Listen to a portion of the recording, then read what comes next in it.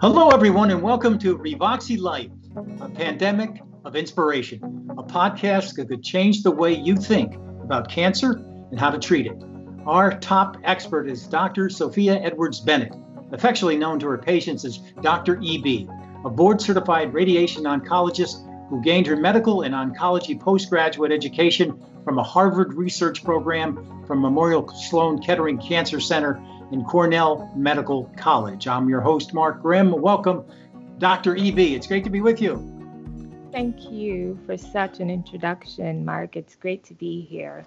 And well, let me just say, anytime I see some Harvard, Cornell, and Sloan Kettering in the same sentence, I'm pretty sure I'm speaking with someone who really knows what they're talking about. So it's really wonderful to be with you. Thank you for that panegyric. I must say that with your wealth of expertise as well, I consider it an honor to be interviewed by you. Well, let's talk about this because cancer, who hasn't been affected by cancer?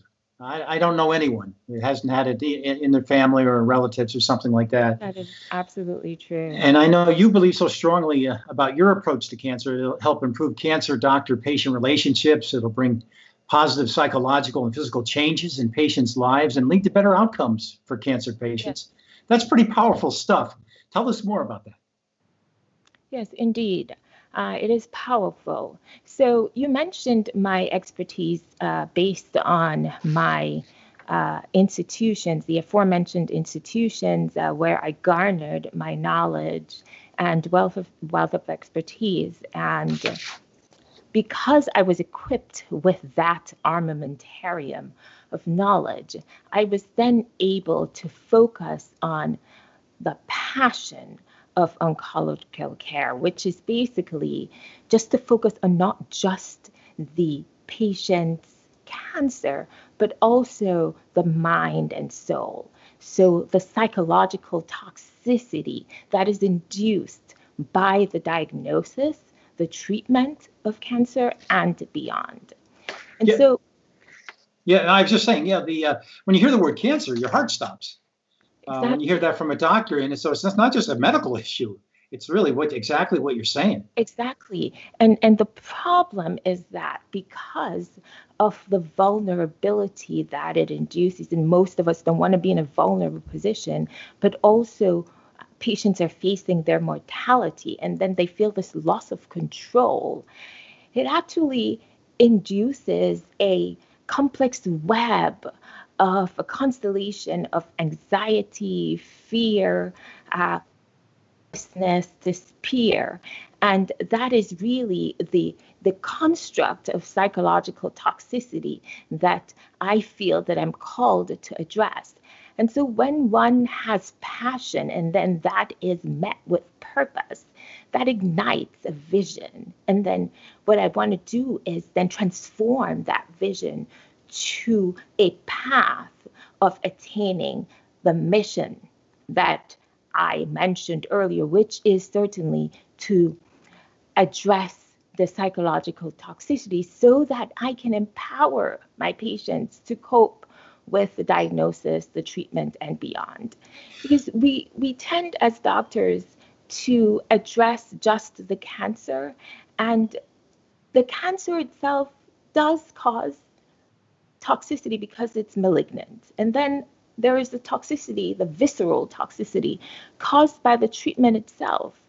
But then there is the psychological toxicity, and that goes unaddressed mostly because patients are reticent to proceed with a psychiatric evaluation or seeing a psychologist because there's a stigma attached, and they really don't want to be vulnerable, as I mentioned before, but also because the treatment may preclude seeking or adding another appointment to their, the myriad of appointments that they've now had to just attain just by being diagnosed with cancer. There are some patients undergoing chemotherapy. And then, of course, it's very time consuming, especially with radiation oncology, because my patients are being treated 5 days a week and sometimes up to 9 weeks. And so because I see my patients so often, because they are being treated 5 days a week for up to that many weeks, 6 to 9 weeks, I feel that I'm uniquely positioned to address this issue, knowing that I cannot consider myself at all a psychiatrist. That's not how I'm trained. But I do believe that I've immersed myself in extending beyond just the cancer, so that I'm positioned to address just that. Sure, I want to hear more about this. There's something called the Big C Reattitudes. Yes, that's really your baby. Tell us yes, more about that, because I'm sure this deals with the psychological toxicity that you talk about. Yeah. Indeed. And so I developed the Big C Reattitudes to address the psychological toxicity. So the Big C Reattitudes, there are 7, and really the re is the prefix for all. The Big C is cancer, and then the Reattitudes themselves are actually the attitudes that I want to invoke. So there is, for example, the restoration of hope, the reappraisal of life, the reclamation of self-worth, the reignition of purpose, the requited admiration, which I can explain later, as well as the just rehabilitation of the mind, and all of those elements of the Big C Reattitude, I think, implemented in the correct way, has really helped patients to survive and go beyond just surviving, but they develop with all of those elements. They develop this fortitude and this knowing that they've overcome this plague, the psychological plague that accompanies the diagnosis and the treatment, such that they leave with this knowledge now, this armor that they can use to then discover that dormant self that they didn't know that they had, the strength to actually go through this. And then they can disseminate that information to not just their family members, but friends, and prepare them for this journey of cancer treatment if they need to do so in the future. So this can be propagated, and that is the perquisite that is unexpected as well, because we believe that it can only be instituted in the clinic, but it goes beyond that. I love the term you used, armor. You give them armor to send them out. Tell me some of the reactions you've gotten from some of your patients. What have they told you after you've used this help with this psychology? So it's quite subtle, actually. So I can tell you, for example, I have patients who are they feel very hopeless because of the diagnosis, and then they're dealing with just life challenges in general, because you can imagine that we all have challenges in life, but then the diagnosis of cancer adds another level that just surpasses and supersedes what we as human beings without cancer have to deal with in our everyday existence. And so what I usually tell my patients when I see them, because I want to immerse myself in that well, and as I stated, I cannot implement the Big C Reattitudes without entering that vulnerable space with them. And it's difficult to do that because patients, like any one of us, we're not really willing to be vulnerable. So the first thing I do is I enter that space by informing them that I am consumed with thoughts about them too. So they're consumed. I consider what they're thinking about when they're diagnosed, from the time of diagnosis, where the day before or a week before they were going on with their daily activities, not knowing that a week later they'd be diagnosed with cancer. And so I think about that process and I discuss that with them. And that opens them up. It opens the door for me to then discuss some of the elements of the Big C Reattitude. The other discussions that we have is that not only is it very just daunting, but also their meeting, what I call meeting with a mandatory meeting with a stranger, which is basically I'm considering myself the stranger, right? And so the day before they are scheduled to see me in a consultation, I'm also consumed with thoughts of them, but they're going through the cycle, this perseveration, mulling over what's going to happen at this appointment. What are they going to tell me about what I need to do? What is this going to be like? What will I have to face? And so I discussed that with them as well. So they know that even though I'm not going through it myself, I have placed myself in their shoes such that they know that I am there. I understand what they're going through. And that allows them then, again, to open that channel of communication for me to then employ the big C Reattitudes. So when they walk in the room, they know that not only were they consumed with thoughts and fear and anxiety, but I was consumed with thoughts about how I can best help them. Not only just to treat the cancer by using the expertise, but going beyond that. Because you see, when I see patients who are referred, who are reticent to proceed with treatment because radiation is a black box, or because they've had some experience with a family member who underwent treatment, who lost their lives, or who experienced really terrible toxicities, or who underwent treatment 30 years ago, and so the technology was not as advanced. I meet those patients, and so my goal is to convince them to undergo treatment so they can actually save their lives, but they're reticent to do so. And so they're not going to be convinced by just my expertise, you see, because they know that when they enter the room, they're already aware of that. So then I have to go beyond that, to engage them in such a manner that I can, over the course, convince them to be treated, and then over the course of their treatment and beyond, help them through this process by employing the Big C Reattitude such that they are then able to stand again with that fortitude that they have been armored with, to go through life in an enlightened way to help others.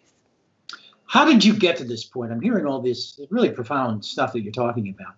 Give us a little brief description of your career path, which got you to this point. Very interesting question, actually. So you probably know that I was born in Jamaica, right? And I attended undergraduate school there, University of the West Indies, you call it UWI in Jamaica. But I became interested in medicine really because my mother died of lupus when I was 13. She was 36 years old. And I was very just enamored by the doctors and the care team in Jamaica, and how they not only treated my mother, but also how they embraced us, the family, how they embraced me and my brothers, and how they were able to instill hope. So I was very impressed by that. And that was my first exposure, intimate exposure to medicine. And then at UWI, I double majored actually in biochemistry and organic chemistry. And I worked for a year in Jamaica, and I received a call from one of my professors of chemistry. His name is Keith Pascoe. And he said, I have this opportunity for you in the US at Georgia State University to obtain a PhD in chemistry. Are you interested? I selected you. I thought you'd be great. You just have to take the GMAT, and I'm sure you'll do well. And of course, all of that happened, and he was able to he was made aware of this opportunity by Dr. Davin Kennedy, who was a professor there at the time. And so I consider this in one of my chapters in my next book, the blog to book that has been instituted by the Success Network. It's called Disguised and Dispatched, because you see, to be placed on the path of your purpose, you need to have those angels disguised and dispatched to help you, because it was not by chance that I was selected, you see. Mm-hmm. So once I was just immersed in my studies in graduate school, I became interested in the study of anthraquinones as anti-cancer agents. And so I synthesized anthraquinones, and anthraquinones are actually used as anti-cancer agents. So agents such as doxorubicin, anthracyclines, these are adriamycin, these are all anthraquinones that are used to treat cancer. And so because I had to write a PhD thesis, I had to basically be engrossed in reading all of this material, medicinal material as well. And because of that, I then renewed my interest in medicine. And so after the PhD program, and I entered medicine at Cornell. I was, what it takes, MCAT, etc. And when I entered Cornell, I knew I was a non-traditional student, as they say, because I had already obtained my PhD, so they call that a FUDMUD. But because I knew that I was interested in oncology, in my first year, I actually shadowed Dr. Carol Portlock across the street, because, as you know, Cornell is in Manhattan and Sloan Kettering is across the street from Manhattan, and so it's close proximity. So I shadowed Dr. Carol Portlock for the entire first year. And then at the end of first year, I expressed my interest in clinical research, and she introduced me to Aki Yahalam, who was a radiation oncologist. And that is how I became interested in radiation oncology, again, disguised and dispatched. Wow. There must have been a time, because you said the healthcare that your mother got, you thought was pretty good, even though you lost her when you were 13 years old. Yeah. There must have been a time when you saw some medicine that said, you know what, we can do better than this. We're not really getting at the psychological toxicity, to use your term. What gave you the push in that direction? So what gave me that push? What enlightened me? As I said, when passion meets purpose. So my passion was to go beyond. And the expertise that I gained from the aforementioned institutions allowed me that leverage, that level of confidence to focus on that passion, right? Because I always wanted to, I realized that web, that complex web that was being woven, that psychological toxicity, anxiety, fear. I realized that when I was treating patients all over the country, internationally, I treated patients in Jamaica, I was presenting in Barbados, and I was being asked questions in Antigua, I realized that was not being addressed. The questions being posed, that I gained insight from that was not being addressed. Those questions were very common, and that is what led me, you see, because when you're passionate, you want to delve in to what you could at 2 a.m. in the morning, you're woken up by these thoughts of how can I best do this? And eventually that eureka moment arises. And that is when everything, it's just everything coalesces, everything is collated. And after much refinement, then I developed and introduced what I coined the Big C Reattitudes. Mm-hmm. Now, you're an author. You co-authored a book with Jack Canfield called Success. Yeah. And tell us more about that. So in the book, I actually define success as the fulfillment of purpose, because I strongly believe that you don't gain fulfillment unless you are actually enacting your purpose on this earth. And I do believe that we all have a purpose. And I may use this biblical term. When you're not fulfilling your purpose and when you find your passion, it's like as Jeremiah said, a fire shut up within your bones. And I didn't say that in the book, but for those who are so inclined, that is how I felt at the time. And so I describe that passion in my book, and I also describe the Big C Reattitudes. I won't give away much secret because the book is actually going to be out soon. It's going to be released soon. And so early 2021, I guess. Actually early 2021, but we may be surprised by an earlier release, but that's as much as I'll say. Something we got to look out for. Yes. And I had the opportunity actually to be interviewed by Jack Canfield in Hollywood. So, and that was, it was also just an honor. It was incredible. So that will also be released soon. Now, let's talk a little about your network channel, Revoxy Life. Yep. It seems like by the way, where do you get time for all these things that you're involved in? I think I alluded to that. You certainly got the passion for it. Nobody's going to say, well, that's a passionate woman right there. It's 2 a.m. in the morning. So, what's interesting to me, this reminds me of an expression, some expression that my PI in grad school, Dabney Dixon, she commented once about the pKa's of amino acids, and she said, with a temperature of 105 at 2 a.m. in the morning, you should be able to recite all the pKa's of an amino acid, and that's what I call passion, right? And so it really does consume me, and that's the truth, and that's why I believe it's my purpose on this earth. Our purpose is not really for us, right? It fulfills us, but it's really for others. We're really placed on this earth. Yeah, tell us more about the network channel, though. So the network channel. So I named it Revoxy Life because there are, I believe, in the revelations from the oxymorons of life. So the Rev is revelations, and then oxymorons of life. And that is that, an oxymoron is basically the opposite, right? So from pain, there's gain in pain, right? There's gain in loss.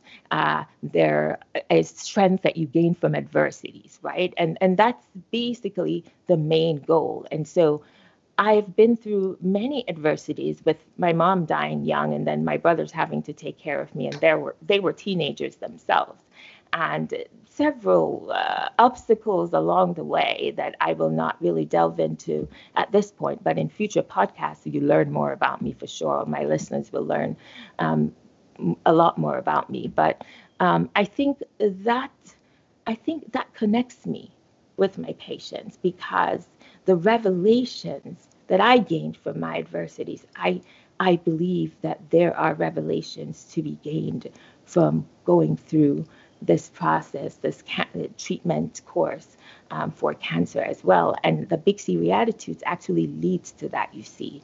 So I think that's that connection for me. And so that's why I named it as such. And on my channel, you can find inspirational proses. My last was Intentionally You. There's a purpose, there's an over the limit, and that's all about just encouraging not just cancer patients, but all my listeners or readers just to delve into who they are authentically, because you see, you have to be intentionally you. Because what I found about being intentionally you is that what it does is the world gains from being intentionally you. And if you are not irrevocably, irrefutably, unapologetically, intentionally you, then we all lose if you don't choose to be intentionally you. I want to talk a little bit more about the psychological toxicity. Yeah. Can you give me an example of what it looks like and how you treat it with your patients? In other words, identify when you see it, oh, this is toxicity. Right. So I alluded to earlier when patients are just reticent to proceed because of fear, right? And so I went through the process of how I addressed that. I have patients who have lost their self-worth and self-esteem. For example, a patient who underwent hormonal therapy for breast cancer or underwent mastectomy, and they're seeing me for post-mastectomy radiation therapy. So they've lost their self-worth and their self-esteem. And that also leads into or bleeds into then loss of just purpose. And so what I do is I use the Big C Reattitudes to then reclaim all of those by encouraging my patients, allowing them to see what's inside of them that is not lost by the external aspect of what we can see, but it's what you cannot see. So I reignite all of that, and there's a whole a series of visits that have to occur for me to infuse that in my patients. Mm-hmm. What is the best thing a patient ever said to you? Wow. I've been blessed. The best thing. That's a difficult question. I've had so many patients. It's hard to pick one, isn't it? Yeah. They've said they're just so grateful to have me as their doctor. They've told me I go above and beyond. I had a patient actually whom I treated in South Dakota, and she had stage 4 breast cancer, and she lost the battle, and I was in a different state practicing. And her husband called me the day after she died, and he said that she basically made him promise to call me because she knew she was going to die. She made him promise to call me just to reiterate the impact that I had on her life, and that it was just such a blessing to have me as her physician. And that was so powerful. She died on August 30th, and I received the call that Monday morning, and it was. So in the final moments of her life, she told her husband, "Make sure you call Dr. EB on how much she meant to me." I didn't know how much I appreciate. Wow. She appreciated me. When it comes from the heart, it goes straight to the heart. I wonder, Dr. EB, you're so vested in your patients, and so many of them die. How do you manage that? How do you manage that grief? It's difficult. It really is. It's difficult. I understand that I will lose some patients, and some. I guess it's never offset by the patients that you save, but I think knowing that I've given it my all, I think that's why I need to, because it helps to know that to the last minute I gave it my all, and I was able to somehow touch them in a way that they could also learn more about themselves and leave a legacy for their family members, right? Because they're in a different frame of mind, you see. Even when they're about to pass, they're in a different frame of mind because of the Beatitudes. And so they can pass that on without negativity, right, to their family members. And I think that's what gives me peace. You strike me as such a spiritual person, and I don't mean that in any formalized religion or anything. How do you use that to touch the spirit in others? Because they all have a spirit, and I can't imagine how hidden it may be at a time when they've been told they have cancer. How do you reach their spirit? Right. I talked about just making sure that they know I'm vulnerable, but when I walk in a room, I do believe that because this is my purpose on earth, I think I walk in the room with the spirit of a higher power. And I think when you have that spirit, I think it emanates. I think it can be felt in the room. And I allow that spirit to guide me. And sometimes it gives me intuition and insight that I probably wouldn't have gained otherwise, because I believe that, again, I'm placed here for a reason. And that is why I have that burning desire to do what I do. And at times when patients do open up, or they acknowledge that they are spiritually inclined, we have that discussion. So, because I do not want to impose my beliefs on others. There are patients who may not be so inclined, but when they are, then we bond at a different level as well. And so it's very helpful. Yes.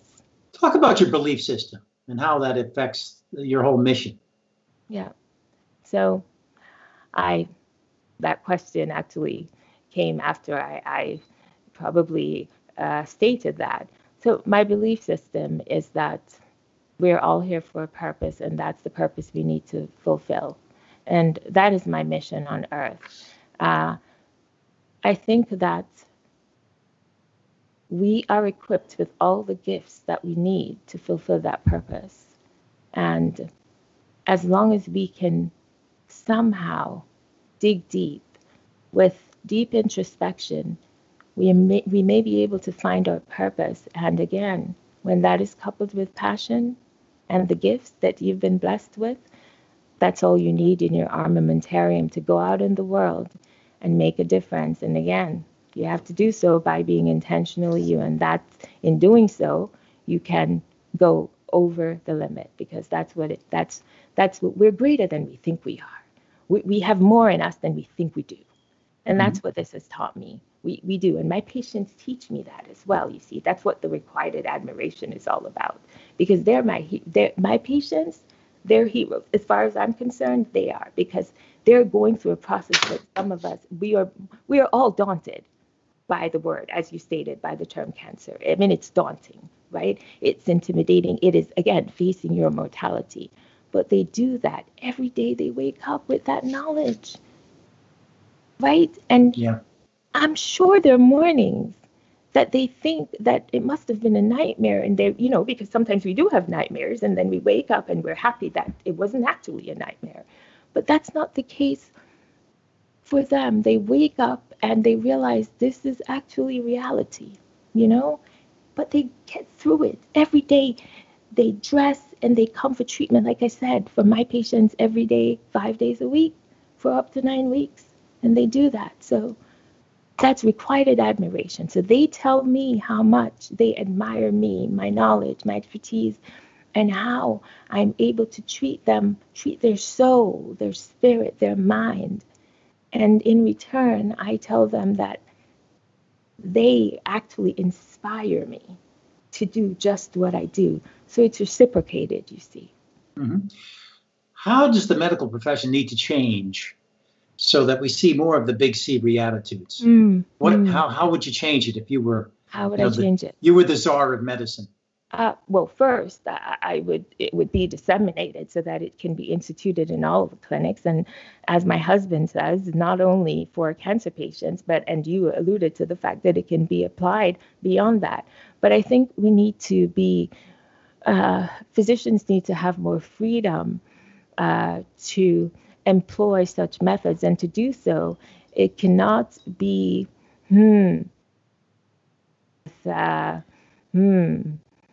I have to be PC about this, but it cannot be tarnished with, financial gain. As I tell my patients, I tell them, listen, I can spend as much time as I need to spend with you. And as you know, that is an issue in medicine where you're not allowed to spend as much time as you need to spend with patients. You don't know what patients are dealing with. And sometimes in OTVs, my on-treatment visits, that's scheduled for 5 minutes. But the patient may have had a rough night, and they need me to help them process that. And so I cannot just leave them because there is a time issue and there is a financial aspect attached to that. And so I think we need the freedom to be the doctors that we train to be. I think we need that freedom to do that. And so monitoring our time, it's not really going to advance that for sure. And also insurance. I tell my patients, I do not make my decisions based on the insurance that they have or the lack of it thereof. So I never know the insurance that my patient has. I never know what insurance they're associated with. I walk in the room without that knowledge because my recommendation cannot be based on that. And so I think all of these things need to be considered if we are indeed supposed to treat our patients, not just to the best of our ability, but beyond that.